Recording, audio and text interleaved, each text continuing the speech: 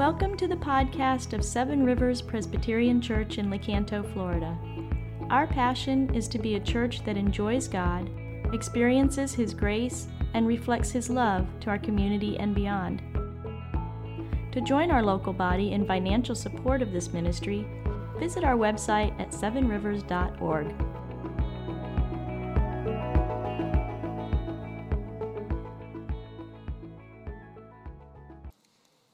We are 3 weeks into a series on gospel culture. We're talking about gospel culture, and we're talking about the church's culture. You know, churches have cultures, churches have personalities. Just like everyone in this room has a different personality, churches have unique personalities. I in a seminary had a professor who he wrote a book on church personalities, and he said the main determining factor, the thing that usually determines what the personality of the church will be, is the personality of the leader. So if you have a leader who is inspirational, you'll have an inspirational church. If you have a leader who is relational, you'll have a relational church. If you have an entrepreneurial leader, an entrepreneurial church, an adventurous leader, an adventurous church, so on, so forth, the expressive church. Well, our question in this series is, what would the church look like if it took on the personality of its leader, Jesus?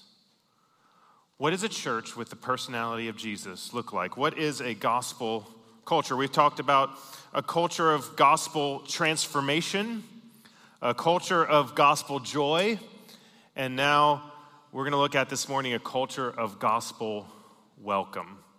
So if you're willing and able, would you stand? And we're going to give our attention to the reading of God's word. I'm going to read one verse from Romans chapter 15, and then a very familiar passage from Luke chapter 15. Hear God's word for you this morning. Romans 15, verse 7. Therefore, welcome one another as Christ has welcomed you for the glory of God. And then Luke 15, starting at verse 1. Now the tax collectors and sinners were all drawing near to hear Jesus. And the Pharisees and the scribes grumbled, saying, "This man receives sinners and eats with them." So he told them this parable. Skipping to verse 11. He said, "There was a man who had 2 sons. And the younger of them said to his father, 'Father, give me the share of my property that is coming to me.' And he divided his property between them. And not many days later, the young son gathered all he had and took a journey into a far country.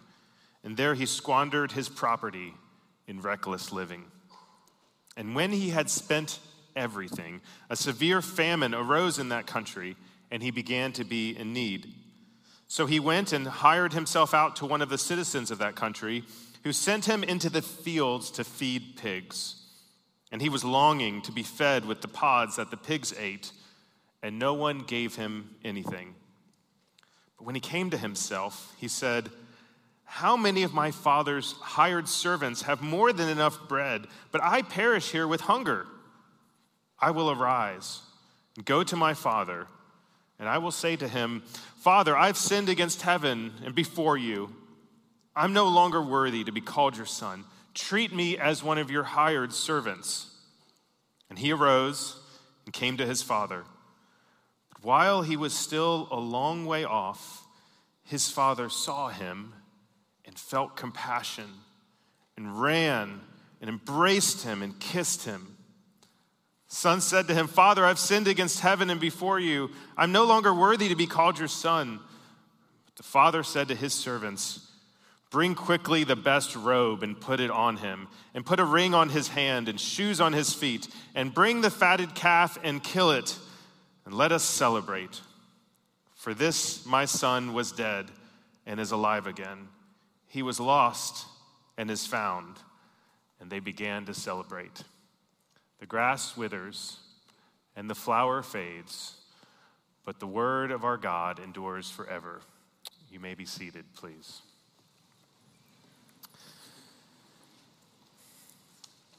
This year's Super Bowl between the San Francisco 49ers and the Kansas City Chiefs was the most watched TV program in history. 202 million people tuned in for at least part of the game. And commercials have always been part of the draw of the Super Bowl. Let me just be honest, that's why some of you, the only reason you watch is to watch the commercials, right? Well, this year, one 30-second commercial cost $7 million. $7 million for 30 seconds. And there was one commercial that stood out to many people. It stood out to me as I watched, and maybe you saw it too. Here it is.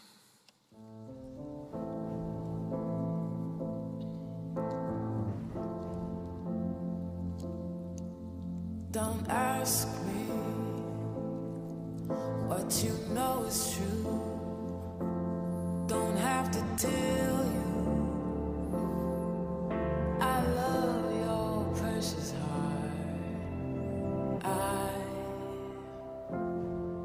I was standing, you were there.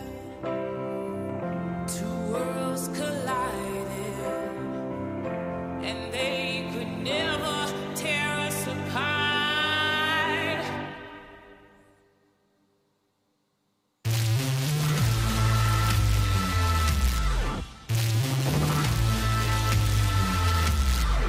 We can live for 1,000 years. In the video, you saw a young person washing the feet of an older person, a police officer washing the feet of someone on the street, a cheerleader washing the feet of a skater, a woman washing the feet of a young girl outside an abortion clinic. You see the addicted, the immigrant, people of different faiths, different political groups, different races, different sexual orientations. And the response to the commercial was interesting. There were, of course, some non-religious people who didn't like it because they don't feel like Jesus belongs in the Super Bowl or anywhere in public, for that matter. But do you know who, that wasn't where most of the criticism came from. Do you know who was most offended by the commercial? Religious people. Professing Christians. And this is what they said: "You're condoning sin.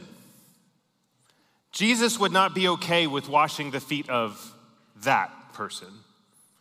Jesus would you'd never find him hanging out there." $7 million. That money could have been taken and used for so much good.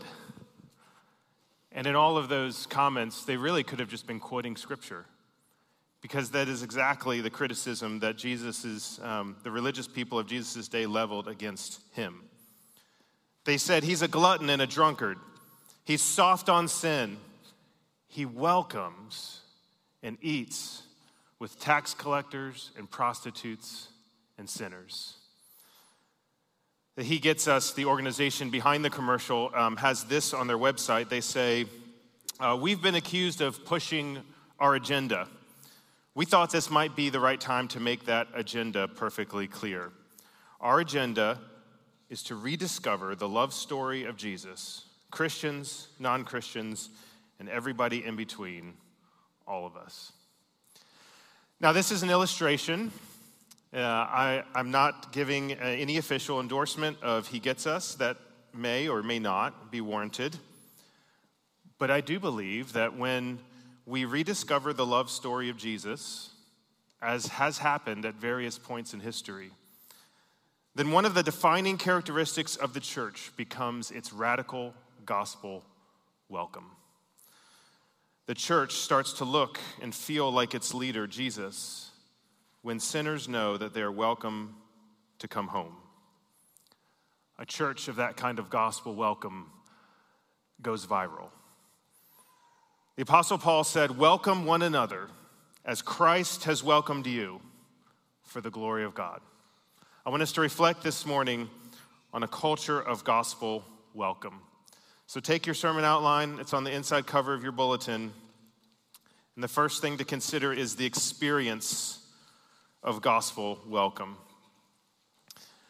Notice that Paul does not just give an imperative command alone. he doesn't just say, welcome one another.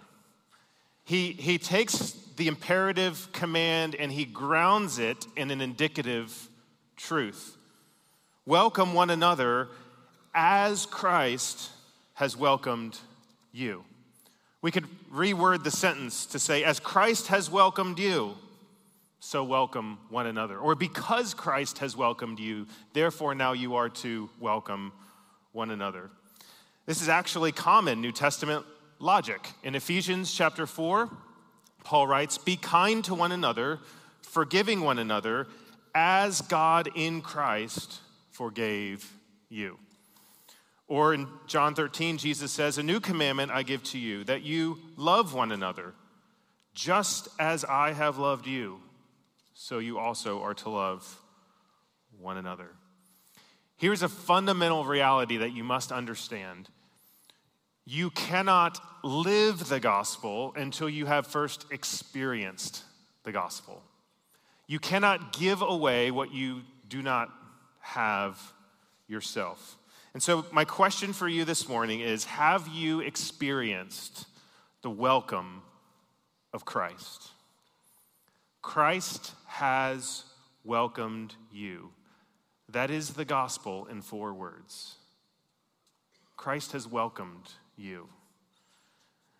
Some translations use the word received. To be welcomed is to be received, but not just superficially or transactionally.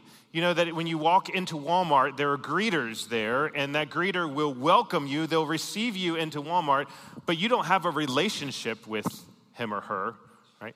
I think some people think that the gospel means that one day Jesus will stand at the pearly gates and he will welcome me into heaven like I get welcomed into Walmart. But that's not the gospel welcome. Welcome, the Greek word means to be granted access into one's heart, to be received into friendship. And so the welcome of the gospel is that Jesus grants me access into the heart of God. He pulls me in. I discover that through faith in him, I'm his best friend. I'm his beloved child. Welcome one another as Christ has welcomed you. Luke says that the tax collectors and sinners were all drawing near to hear Jesus, and the Pharisees and scribes grumbled, saying, this man welcomes sinners and eats with them.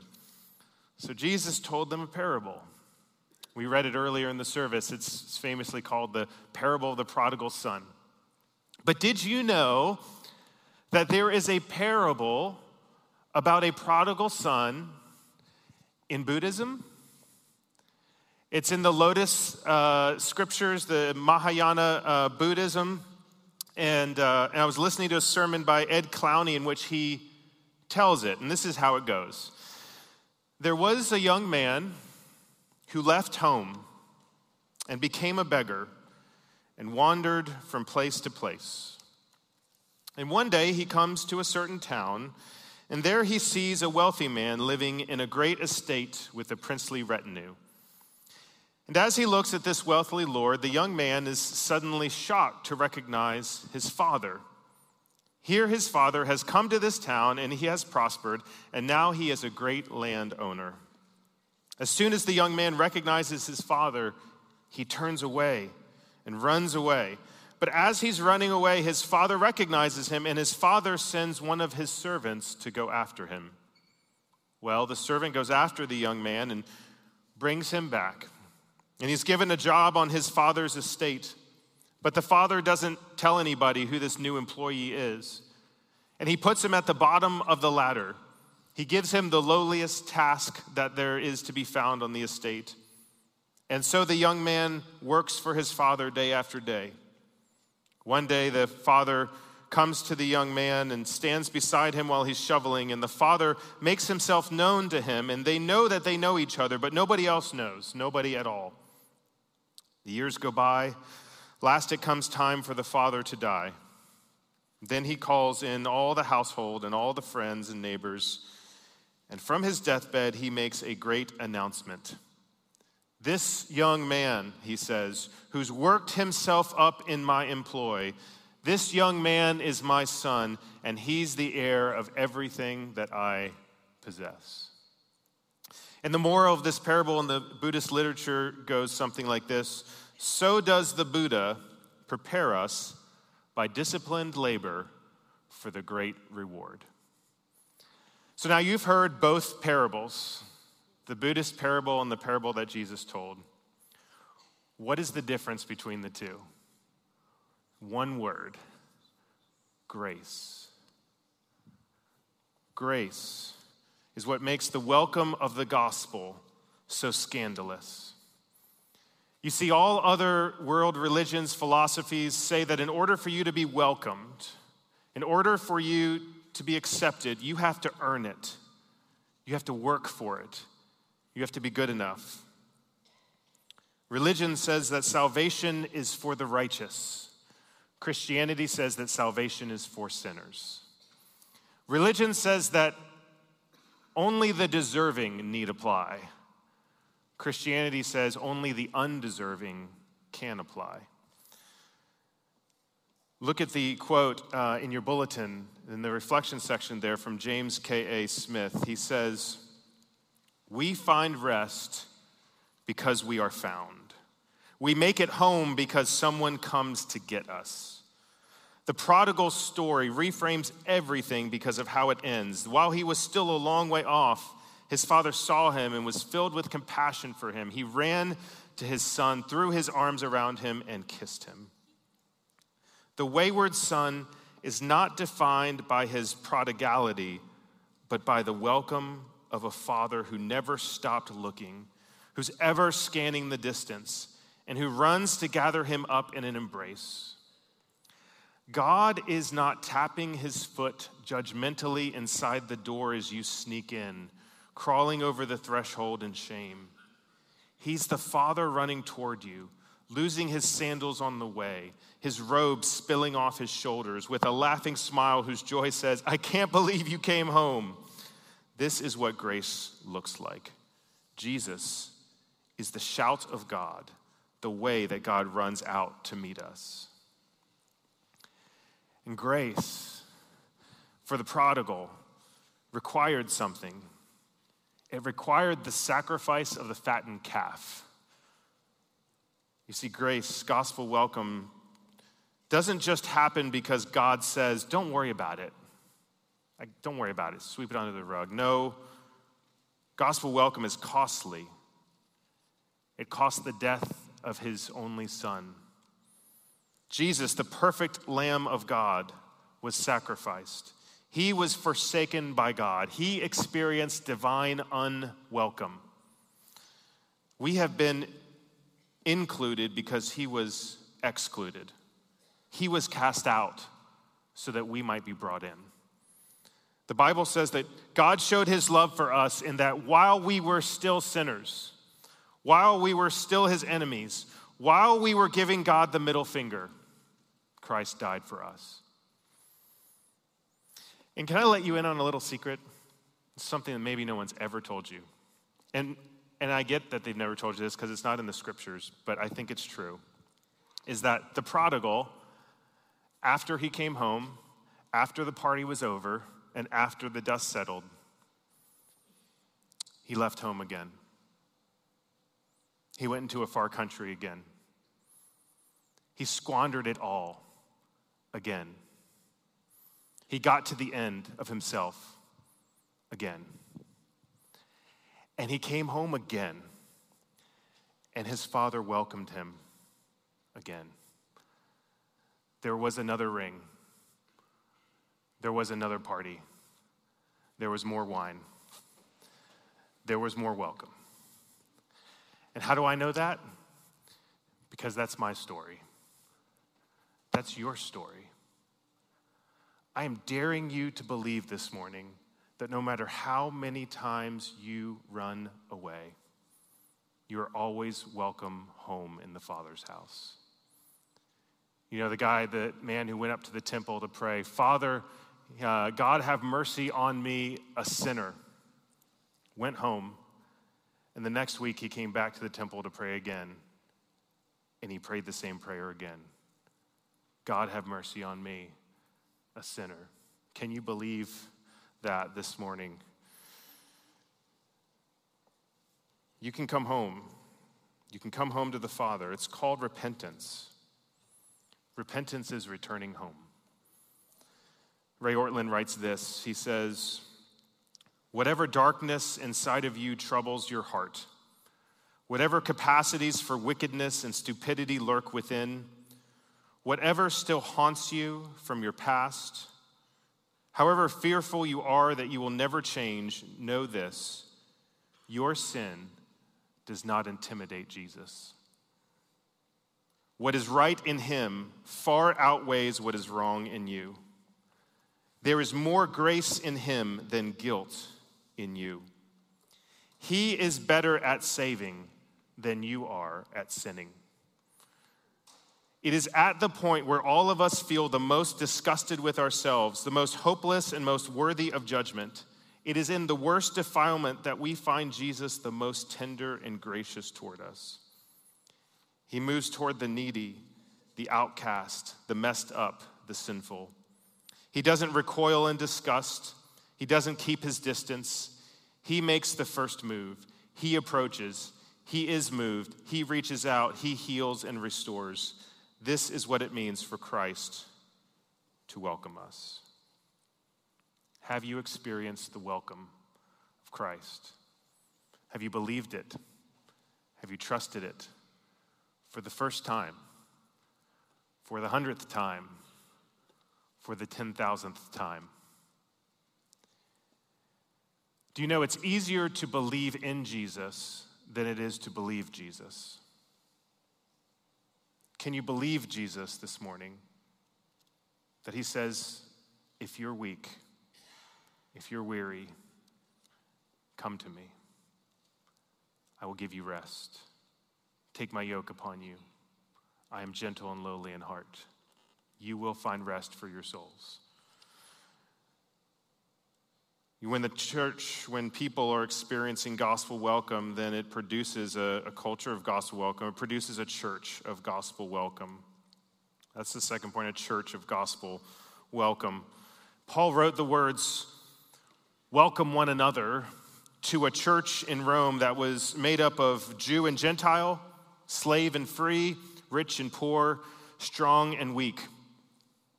The gospel breaks down the barriers that the world seeks to erect between us. A church that has experienced the welcome of Christ opens wide her doors to any sinner who will come home. A church of gospel welcome will have in it image bearers of different ages, ethnicities, economic statuses, political persuasions, social convictions, and cultural expressions. I have to confess that a few years ago I found myself, I'd forgotten the radical nature of the welcome of the gospel. I had, moved here many years ago as an outsider coming in. I had felt welcomed. But now it had been long enough that I started to think and act and believe that I only wanted people like me around me.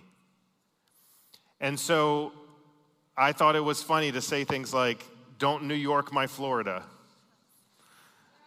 I found myself thinking ungracious thoughts when I saw an out-of-town license plate. What a unique gospel privilege to be living in Florida at this moment.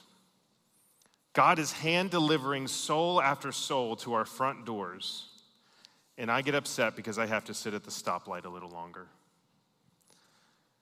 There are some places that never grow, communities that never grow, churches that never have new people visit. I was shocked this week when I looked it up. Can you guess how many first-time visitors we had in this church last year? Last year, we had 1,300 first-time visitors. That's a whole church, a whole nother 7 Rivers. People coming and visiting, 25 image-bearing souls per weekend. What a privilege, what a responsibility, what a joy. The harvest is plentiful, and how we welcome people makes all the difference. As a church, we have a corporate responsibility to welcome, and we have an individual responsibility to welcome. Right? So corporately, how do we welcome? Some really practical, tangible things. How we can corporately welcome people into worship on the weekends. Well, one way is that we have visitor parking spots. Not only do we have visitor parking spots, but we don't park in the visitor parking spots. We have greeters who convey welcome with the warmth of their smiles. A friend texted me this the other day, the 70-38-55 communication principle.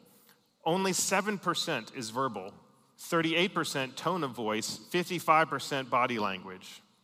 So if my 7% of words are awesome gospel, but my 38% tone conveys disappointment and stress, and my 55% body language says I'm busy and not present here, that's a problem. So we have greeters, we have welcome for those who come here.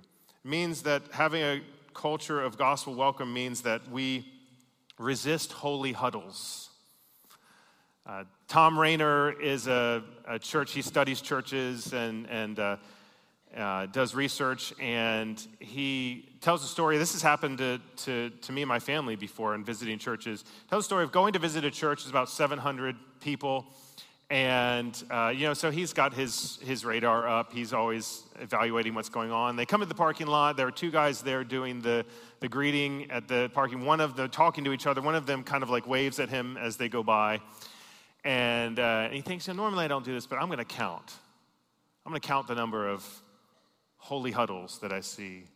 And so as they make their way through the church, all the way through the various places of the church, and eventually sit down in the service, he said he passed 27 holy huddles, 27 groups of church people who were talking to each other, enjoying each other. And when you go to church, you want to see that, right? Because that's a sign of life. Like, people enjoy each other, there's community there, there's fellowship there. But he said he walked by 27 holy huddles and not a single person looked him in the eye. Not a single person acknowledged that he was there. Not a single person welcomed them. Not a single person said, "Can I help you? Do you know where you're going?" The gospel calls us to not just wholly huddle up, but to be aware of those who are around us. Rainer says that he went to another church. He was actually the guest speaker at that church, and he got there and a group of people huddled around him and he felt so welcomed. But then one of the men in the group said, Tom, I'm sorry, excuse me, but I see someone over there who I don't recognize. I need to go say hi to them. And he thought, that's it. That's what a welcoming church looks like. So we've said it before here, but it's been a while. The first 5 minutes after the service are not for you to go and find your friends. The first 5 minutes after the service is over, go find someone you don't know. Even if you're worried, like you're going to say hi, are you new here? They're going to say, I've been coming here for 30 years. That's fine because they're new to you. Everyone needs to feel welcomed. So the first 5 minutes, go find someone you don't recognize. Don't wholly huddle up with your friends. We have to be constantly reminded of the importance of a welcoming culture. We have to constantly exercise that muscle, otherwise it will atrophy. But I do want to say this, Seven Rivers. I think that you have done and are currently doing a great job at being welcoming. I hear it from people all the time when they come in and say, it just felt like I was at home. I was warmly welcomed. People invited me to lunch afterwards. They invited me to be part of their small group. So don't hear me telling you you've got to start doing something you're not doing. Hear me telling you keep it up. Don't lose the culture of gospel welcome that God has given us. And having experienced the welcome of Christ on Sunday or Saturday night, extend that welcome them individually Monday through Friday. Practice hospitality with your neighbors, your coworkers, and anyone God brings across your path. Invite people into your home. Do as Jesus did and eat with them. But hospitality is more than ministry in the home. Welcome is about receiving people into your heart, taking them in as friends. You can do that by walking with someone. You can grab coffee. You can play pickleball. You can run errands. Hospitality is about doing real life together. You don't need a big home. You just need a big heart. You don't need lots of time. You just need lots of willingness to invite other people into your day.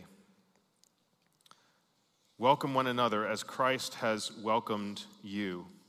A church of gospel welcome is powerful because it has something that the world is not used to. Steve Brown gave an illustration once about he had a friend who was a prominent politician, legislator in another state, and he was accused of corruption right before the election, and he lost the election. But in a trial later, he was acquitted. It was all fabricated. It was all made up by his enemies. He got divorced, and he ended up doing some bad things, some really bad things. He wasn't corrupt, that was a lie, but he did do some bad things. And now he's working in public broadcast in that state, and God is restoring him. He's restoring him through the gospel. And this guy went to Bible college. He was a Christian when he fell. And when he was at the Bible college, they actually voted him the student of the year. And then the very next year, that Bible college went down in flames. And so there was a group of students from his class that wanted to have a class reunion. And they asked this guy if he would write the letter of invitation for their class reunion. And I want to read you just part of the letter. He wrote, "Others came to school to live, to love with Jesus, and left fully intending to change the world, or at least their little part of it. And then life happened. We found out we didn't have all the answers we thought we had when we were in class. It would have been wonderful if a chapel speaker had stood up and said, 'In 40 years, nearly half of you will be divorced. About 20% of you will battle some sort of addiction or will be unfaithful to your spouse. Half of you will have children who no longer walk in the faith that you profess, and about half of you will walk away. Our gathering on April 14th won't be to boast our success in ministry or family life or as parents, but it will be a testimony of our Father's great faithfulness to us and a statement that even in our perceived successes, in our failures, in our stumbling, He held on to us, loved us, and reminded us that we were still His children no matter how well we had done or no matter how big a mess we made out of it. Our event has been described as a glimpse into heaven, for it is to be that. And we want it to be that you know, regardless of your life, what has happened in your life, successful beyond your wildest dreams, or an absolute nightmare, you are welcome. Not only welcome, but your presence is desired.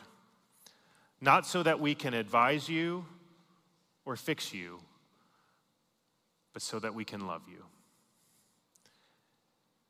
See, gospel welcome is powerful. Welcome one another as Christ has welcomed you. And Paul could have stopped there, but he adds on to the end this little phrase, for the glory of God. So let's end by thinking about the glory of welcome. The glory of welcome. Scholars debate what exactly the phrase for the glory of God qualifies in Romans 15:7. Does it qualify welcome one another, or does it qualify as Christ has welcomed you? And as scholars usually do, they make simple things complicated when they don't need to. The answer is it qualifies both. Welcome one another for the glory of God, as Christ has welcomed you for the glory of God. That is to say, Christ's welcoming of us and our welcoming of others both give God glory. Think about this. Why did Christ welcome us? Why did he love us? Why did he forgive us, die for us, and rise again? Because it was first and foremost not for us. It was for his Father's glory. We're not used to hearing it said this way. Jesus loved someone more than he loved you. He loved his Father. Jesus was consumed with passion for his Father's glory. It's only because of that that he loved you. So you are secondary. God is primary. Paul says, welcome one another for the glory of God. That is, your primary motivation for welcoming others is not their good, it's God's glory. Their good is caught up in God's glory. They are secondary. God is primary. You know, there are all kinds of places in the world that will welcome you. Do you remember the TV show Cheers? Right? Sometimes you want to go where? Where everybody knows your name. And they're what? Always glad that you came. You see, that's a kind of welcome. Restaurants know the power of welcome, but it's a selfishly motivated welcome because they know what? If you don't feel welcomed, you won't come back. And there are altruistic nonprofit groups. They seek to welcome people, and their motivation, primary motivation, is the good of the other person. But here's what I want us to see, that the church of Jesus Christ is unique. Because the church's motivation is not to be primarily selfish, not primarily altruistic, but primarily our motivation is the glory of God. Christ's followers do as he did. They welcome for the glory of God. Putting God first is the only way, putting his glory first, the only way you can sustain a culture of welcome. If your primary motivation is your own glory, then you will ultimately use other people. If your primary motivation is their glory, then ultimately you will become burned out when they no longer thank you for your efforts, and you will resent them for using you. Only putting God's glory first can sustain this kind of culture. Last week we talked about joy. And joy is really easy to remember. Jesus first, others second, yourself third. Joy. True joy is found in putting Jesus first, his glory, others second, and yourself third. In Psalm 115, verse 1 says, the psalmist says, "Not to us, O Lord, not to us, but to your name give glory." John Calvin said, "It is not very sound theology to confine a man's thoughts so much to himself, and not to set before him as the prime motive of his existence zeal to show forth the glory of God. For we are born first of all for God and not for ourselves." Calvin said, we all live in a theater. There's a show going on. The problem is we get confused and think the show's about us. I was reading with the Super Bowl, obviously it's about football, but it was also about Taylor Swift. And so I was reading an article, this woman said this. She said, it's going on 2 hours since Taylor Swift showed up in my social media feeds. Not a single mention of her music or her man. It's a break many of us want and even need from the pop sensation post-Grammys and post-Super Bowl. If there's such a thing as too much Taylor Swift, America may be reaching a saturation point. I worry she's not doing herself or us any favors at this point. Oversaturation isn't good for anyone. And that's true. Oversaturation isn't good for anyone because it's not about us. Life's not about you. You're not the star of this movie. This theater isn't about you. You're in the theater of God, and he is calling you to be caught up in something bigger, grander, more glorious than ourselves. So we started this whole service by saying you can come into church thinking and feeling these types of things. I don't know why I came this week. This isn't for me. I'm just no good at Christianity. No one here gets me. How long will I be stuck here? Now I hope you might be saying things like this. You mean Jesus is really like this? I'm so relieved I came. I so need this. Maybe there is hope for me. I can't wait to come back next Sunday. Because you've experienced the welcome of Christ. You've been brought into a welcoming church. And you've been caught up in something bigger and grander than yourself, in the glory of God. Welcome one another as Christ has welcomed you for the glory of God. Let's pray. Jesus, it still just boggles our minds and is hard to believe that you could welcome the worst sinner in this room, me. Jesus, thank you for your welcome. Thank you for loving us completely unconnected to our merit or worth. Having experienced your welcome, would you drive it down deep and send it out far? Would you help us to be a welcoming church? And help us to remember that we do all of these things not for us, not for our glory, but for yours. We pray in Christ's name, amen.